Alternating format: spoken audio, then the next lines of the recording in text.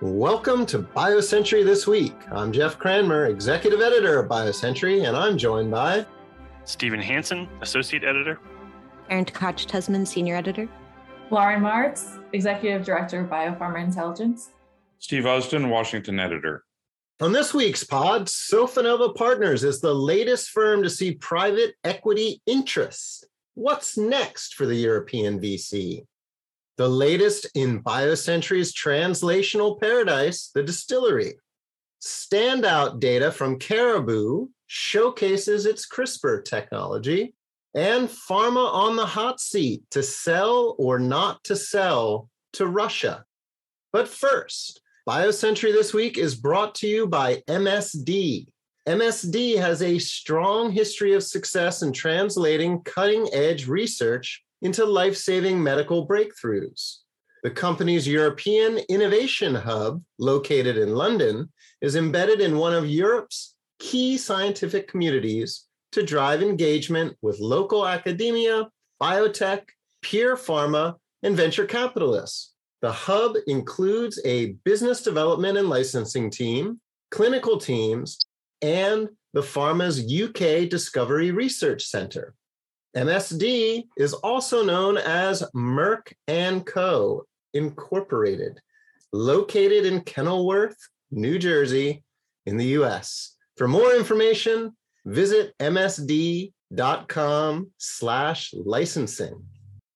Stephen, we've just seen this morning a pretty big deal from one of Europe's standout VC firms, Sofinnova Partners. Tell us a bit about the deal and why they did it. Sure, Jeff. Thanks. Yeah. So Sofinnova Partners, they're in their 50th year as an independent firm, and they really wanted to maintain that independence. Spoke to Antoine Papernik, their managing partner, and basically he said that they, following the Blackstone acquisition of Claris Ventures, which was in 2018, was sort of one of the first kind of major private equity takeouts of a life science VC that we'd seen. They anticipated that there would be this growing interest in sort of tide of private equity, of these really huge private equity players wanting to come into the life sciences space. And so they actually took a proactive stance on it. Rather than waiting to field incoming requests, they started their own dialogue about 2 years ago to see what sort of interest they would get, but with the express idea that A, they were not looking to sell, they were looking to partner, and B, they were really looking for someone who could really help them drive their growth. And so the result was they met with Apollo and ended up selling a 20% stake in the managing firm to Apollo, and that came with up to 1 billion euros of commitments to participate in future funds. A few other big VC firms have done something similar. How does this differ from, say, LSP's deal that we saw, I guess, a few months back now? That's right. Yep, we've had sort of two recent ones. So EQT acquired LSP, a few acronyms there. And then more recently, Carlyle acquired Abingworth. Those were full-on acquisitions where they're bringing the life sciences firms in-house to be a life sciences sort of specialist. The similarities, I would say, is one of the drivers for those deals was that the life science teams essentially get access to this huge investor relations apparatus at these private equity firms. So they have, hundreds of individuals who specialize in finding LPs, raising money for new funds, these sorts of things. Whereas typically at a life sciences firm, you might have one or two folks that sort of specialize in that. So it basically takes a lot of that fundraising, pressure off of the investment teams. It's not exactly the same for Sofinnova, but what it does give them is it gives them someone who can open the door or, get people on the phone to talk to Sofinnova about future funds. So I think Antoine expects this could really open up a lot more opportunities for them when it comes to new LPs, whether that's sovereign wealth funds, pension funds, maybe folks that previously wouldn't have looked at being an investor here. But with Apollo being an LP now going forward, people might be more open to, being a co-investor alongside them. Now, I know that Apollo is a big player in credit. They also have a life sciences real estate platform. Do these signal areas that Sofinova Partners will now be getting into? Maybe, I think is the answer. So one thing that Antoine, if anyone who knows Antoine, he is by no means a tight-lipped person, but in this instance, he was not wanting to be all that revealing of exactly what they're going to be building in collaboration with Apollo. But he did point to the fact that they're big in credit and debt and these sorts of, structured financing facilities that we've talked on this pod before about companies looking at things beyond equity as ways to raise capital to fund your companies. And he said that whether Sofinova does something itself or whether they're able to give their portfolio companies access to these debt facilities would be one way to go. Or they have this life science real estate platform. So that might be something that they'd be able to partner with portfolio companies on to allow them to build new labs or new spaces. We just had a couple of stories looking at Sofinova Partners' role in Italy in particular, how they've been behind a lot of the Series A's there. And I did a story on Italian innovators from the distillery, and there was a lot of cross-pollination there with Sofinova Partners getting behind some of the academics there. I'm curious how you think this partnership could impact the European ecosystem and Italy in particular. So he was very careful to say that this 1 billion of commitments, it's not as if Apollo is going to be dumping 500 million into a new fund on top of everything else. So I don't think we're going to see Sofinova raising $1 billion+ fund at a go and just having this huge amount of capital to deploy. I think they're going to be much more, as he said, sort of in line with what other LPs would be putting into the fund. So you're not going to see this huge wave of capital, I don't think, coming into that early stage space, but it will be larger. I think there will be for more companies. You'll have probably bigger checks looking to deploy bigger checks. So in that instance, I guess it remains to be seen whether Apollo will get involved in some of those specific Italian funds like the Telefound Fund or in BioVelocita. But if they do, you could see them bringing firepower that we just haven't seen in Italy, right? I think the largest Series A we've seen there was a recent one done that I think was 28 million euros or something like that, which relative to the rest of Europe is, not very big.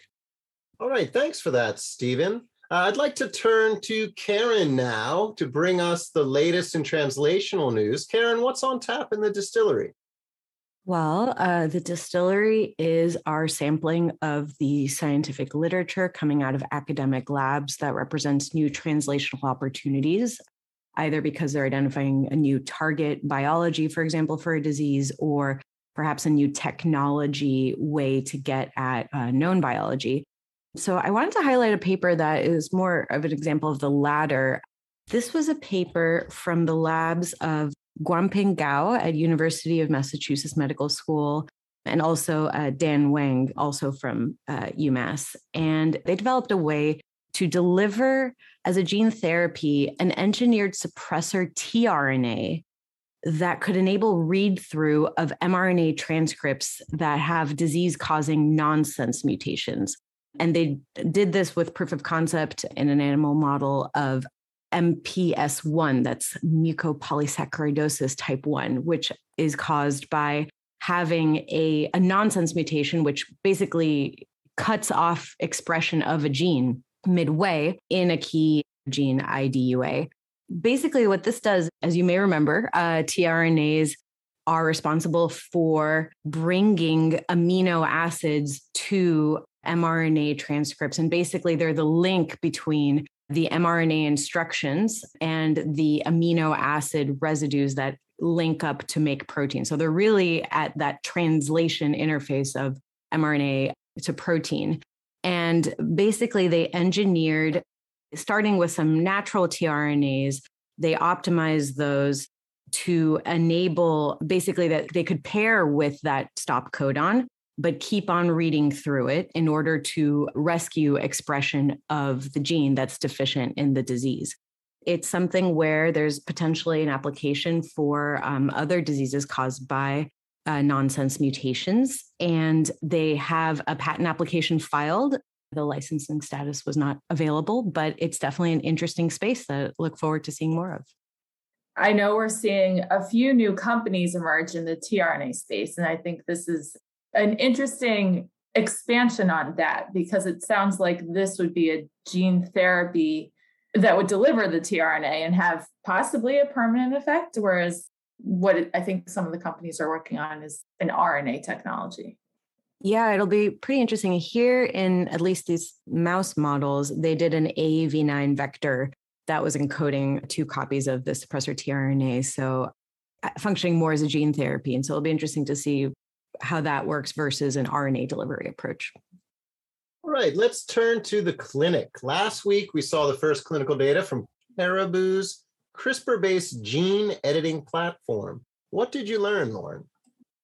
So this was the first clinical readout from Caribou's platform. The company saw a 100% response rate in the first 5 patients who were treated with their CRISPR-edited allogeneic CAR T-cell therapy. This was a very small number of patients. It's a very early readout.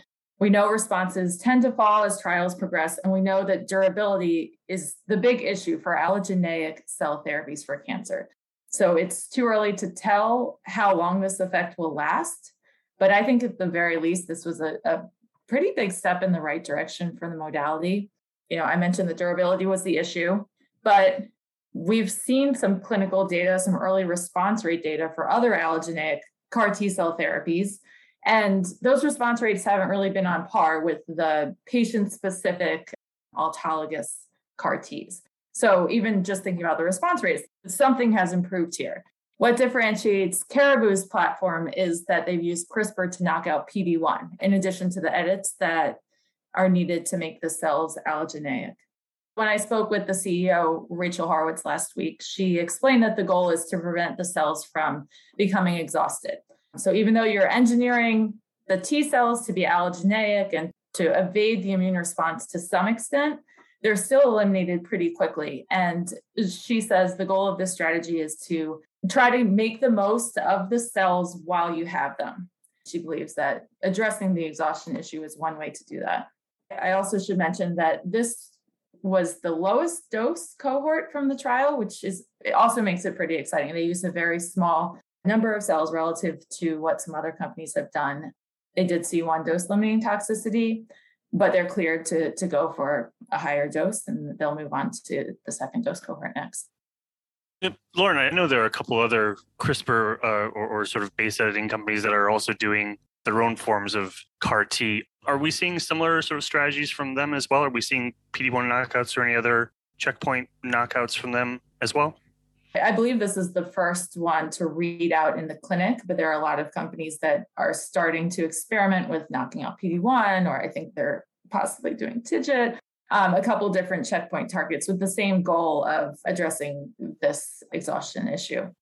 Is there any reason to think that if you knock out multiple, I'm just wondering how much you knock out, if there could be some sort of cumulative effect when it comes to durability, or whether you kind of reach a point to where maybe 1 or 2 knockouts is as far as you could get?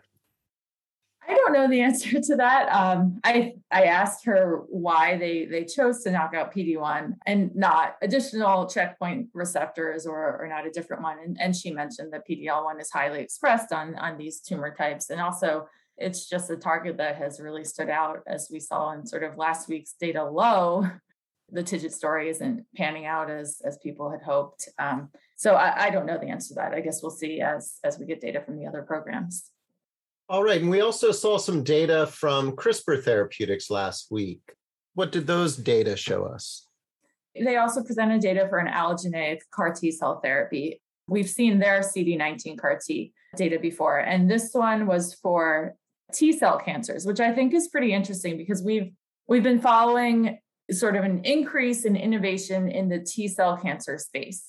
There's been so much activity in hematological malignancies, but it's been so focused on the B-cell lymphomas, and T-cell malignancies have just been harder. So the data, it wasn't 100% response rates, but I think it was around 70% in this population. They had a CD70 targeted CAR T-cell therapy. It's another example, I think, of where CRISPR-Cas9 technology has the potential to help address what's been a big issue in the field. So the problem with applying CAR Ts to this subtype of hematological malignancies is finding the right targets and engineering the cells in a way that you can get selective activity for the T-cell cancers. without killing the T cell therapies, which often express the same targets as the cancer cells you're trying to kill, and without causing toxicities associated with knocking out all of a patient's healthy T cells. Again, no durability data. These are very early, but encouraging to see that a CAR T cell therapy can work in this type of cancer. Patients are responding. And this follows a clinical hold for a program that Legend Biotech had for a CAR T cell against a different target in T cell cancer. And Lauren, didn't we see some other data?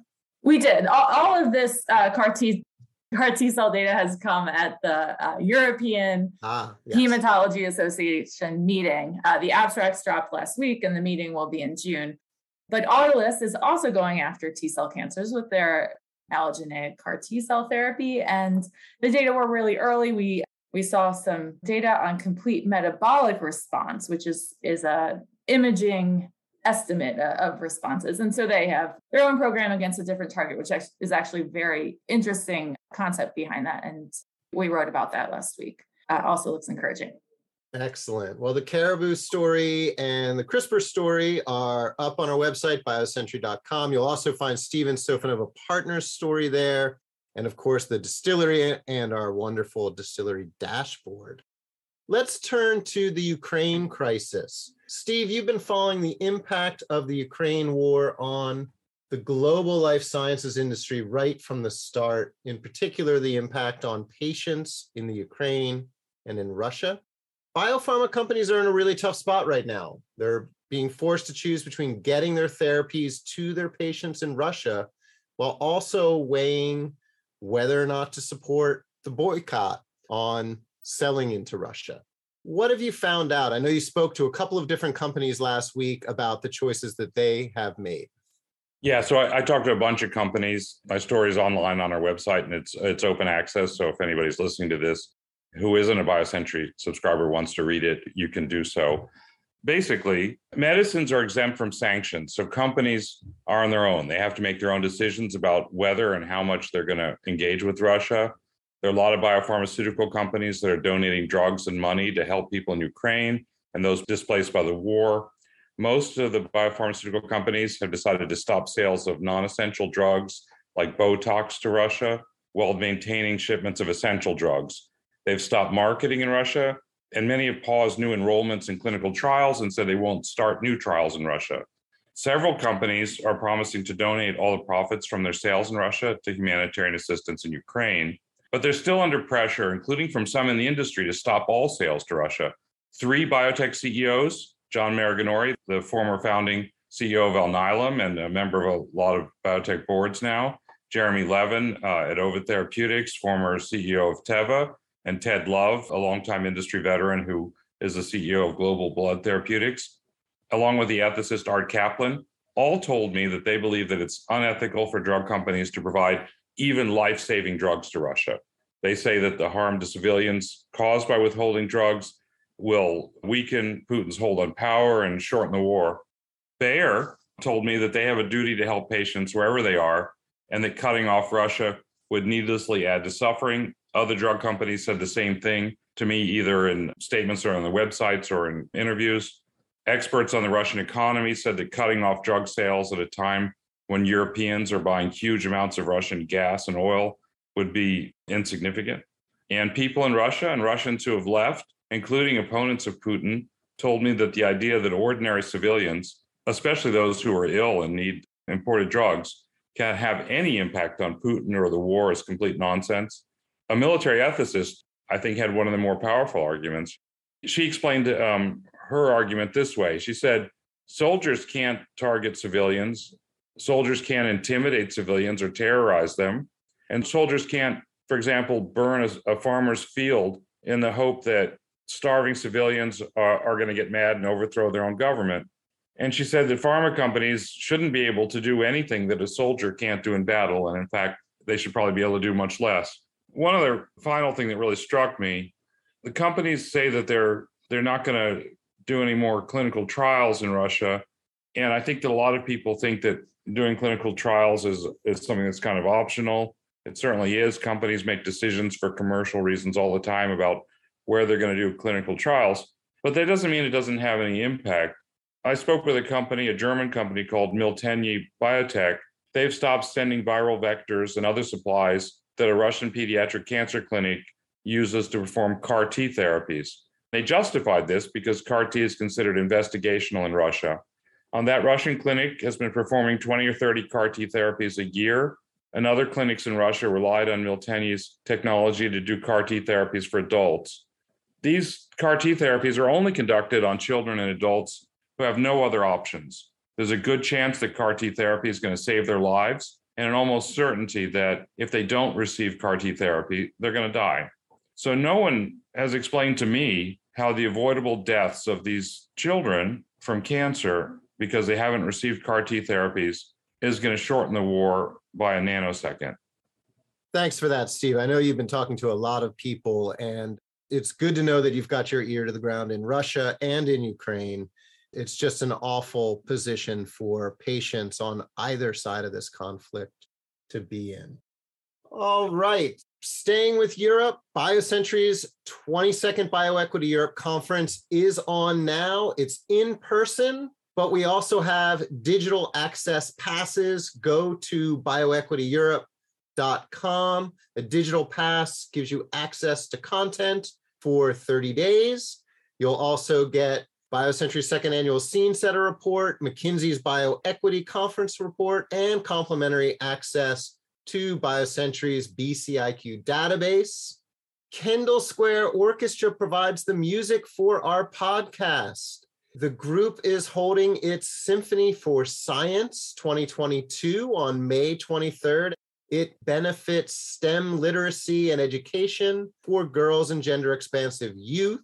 Tickets are on sale now at bso.org/events/symphony-4-science. All of BioCentury's podcasts are available on Spotify, Stitcher, Apple, and Google. Thanks for tuning in.